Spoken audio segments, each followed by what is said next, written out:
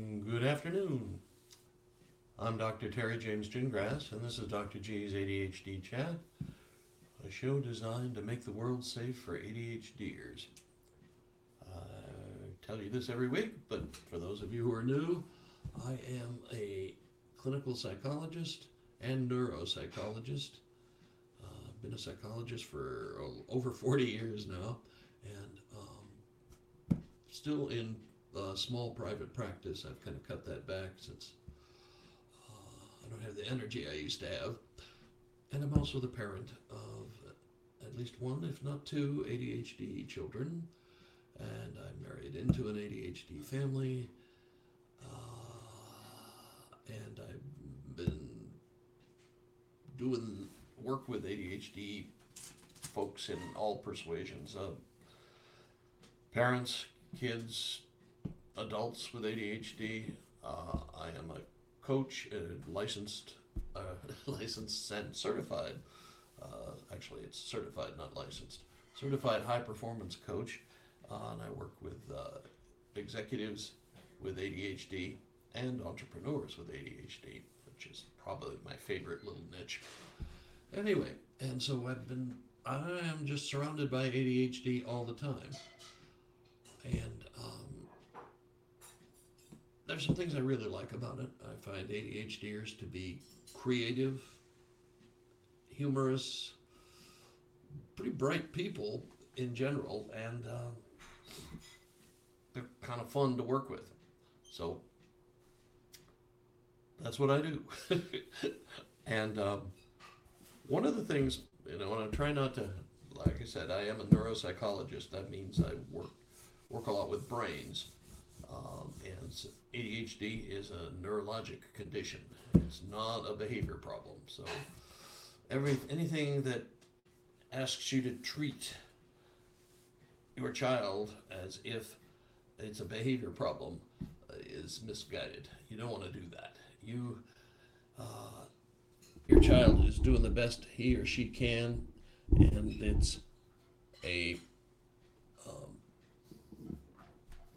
it's at least inefficient, if not downright cruel, to try to treat them as if they're doing this stuff on purpose, because they're not.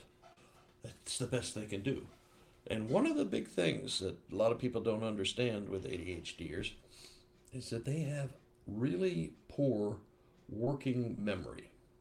Now, working memory is, I call it etch-a-sketch memory. It's, you don't plan on remembering it forever. You just need to remember it until you get the job done. Example, you ask your ADHD child to clean up his or her room. Make the bed, pick up the clothes, put them in the laundry, and clean up your desk.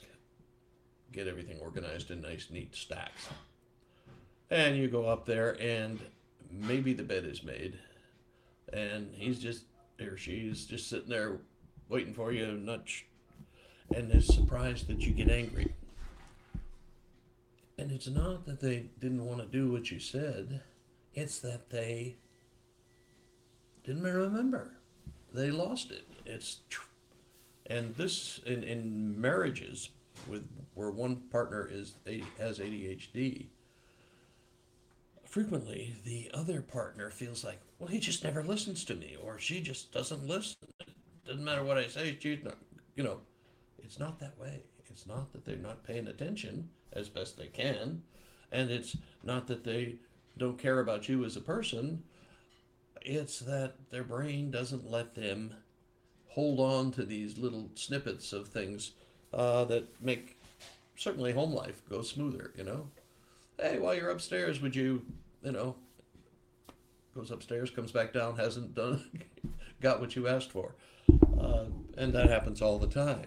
But it's working memory. It's not that he's a selfish pig and doesn't love you. It's that his working memory is so off the charts low, on the low end of the scale, that he literally can't retain it that long. Okay, now you think about if you do not have ADHD, the number of times a day when somebody just tells you something and, just some little short task, chore, request, and, you do it and you don't even think about it. Remember, well, what would you think about at work like if you had coworkers who were asking you for stuff and you kept forgetting to do it? That would not be popular for very long. That would be a real problem, a real issue. People would think you were either lazy or not very bright, uh, or you didn't like them very much. That's the way it kind of goes. Well, as I said, I'm a neuropsychologist, and I used to do a fair amount of what's called cognitive retraining or cognitive rehabilitation. It's just where we gave people, usually it was computerized. It's sort of like playing video games to get your brain working better, and it's actually effective. Problem we have is that insurance is a little bit cherry about paying for it. But so I know something about cognitive rehabilitation, which is trying to get somebody's cognitive abilities up to snuff. Now, the tricky thing about ADHD is it doesn't always respond like a brain injury frequently. Okay, let's just put it that way. But one of the things that you want to start as soon as you can with your child is getting them into routines, or so that they are become habits very rapidly. Okay, a habit, how do you tie your shoes? You don't even think about it, you just do it. Do you put the left side over the right or the right side over the left? Don't even think about it. Okay? So it's not really using your working memory. Okay? It's just down at the deeper levels of memory where you do it without even thinking about it. And that will save you so much if you can get the bedtime routine and the morning routine down to a habit. Okay? And there are some things that can help you, because when you're training this in, one of the other things you have to worry about is ADHDers executive functions, which is the higher levels of brain function that have to do with learning new information and that sort of thing. It's not real great. And so I've been saying for years now, you want to externalize the executive functions, which means you put them out like for a morning routine. You have a chart somewhere in the bedroom, in the bathroom, somewhere where they see it all the time, and they have to do something when they finish a task. Brush your teeth. Move the little marker over. Wash your hands. Move and like there's a product called Easy Daisies that actually a person I know slightly makes, and it's really good for that. But it's basically a bright colored thing, metallic thing you hang on the wall, and it's got different tasks, and when they complete the task, they move the little X from not done to done, and it's right there. I mean, they can see this. This is the whole routine. This is what I've got to do, and you get them doing that. Well, there's no set number. You just have them keep using it until they don't need it anymore, and they'll probably let you know very readily when they don't need it anymore. But that's how you train in the habit that you want them to. That probably they'll follow for the rest of their lives. I don't think my bedtime routine has changed much since I was a little boy. And I don't think my morning routine, come to think of it, has changed much. I drink more coffee now than back then, but that's about it. And so, and I don't, I know I don't have to think about it. And I know I get slightly uncomfortable if I start to skip a step, but it's not a conscious memory. And that's That's what you're aiming for. That gets you around the working memory stuff. Okay, I hope that was clear. I've been studying this stuff for a long time, so it comes pretty easy to me. But as an ADHD parent, you've got to know a little bit of your neurology, okay? You can't really work with your child effectively if you don't. And it's going to be harder that way. The tendency is to punish ADHD kids too much. I think I've said over and over again in this program that the average ADHDer gets about 70 critical comments a day.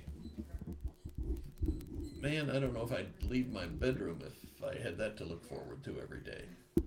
But that's exactly the wrong approach. You're getting them. It's wrong for two reasons. You're treating their problems as if they were conscious behavioral decisions. I'm not going to do that. No, they can't make me. That kind of stuff. What you're dealing with is a neurologic condition with all sorts of dopamine and neurotransmitters affected by it. So they're not really trying to make you angry or to disobey you. They're trying to do the best they can, but they have troubles with that. Okay? And it's not that they're retarded or any of that stuff. It's just that there's kind of a disconnect between parts of the brain, the frontal lobe area, which is where the executive functioning is, and that's literally frontal, versus like temporal lobe, where memory, long-term memory and such stays. So you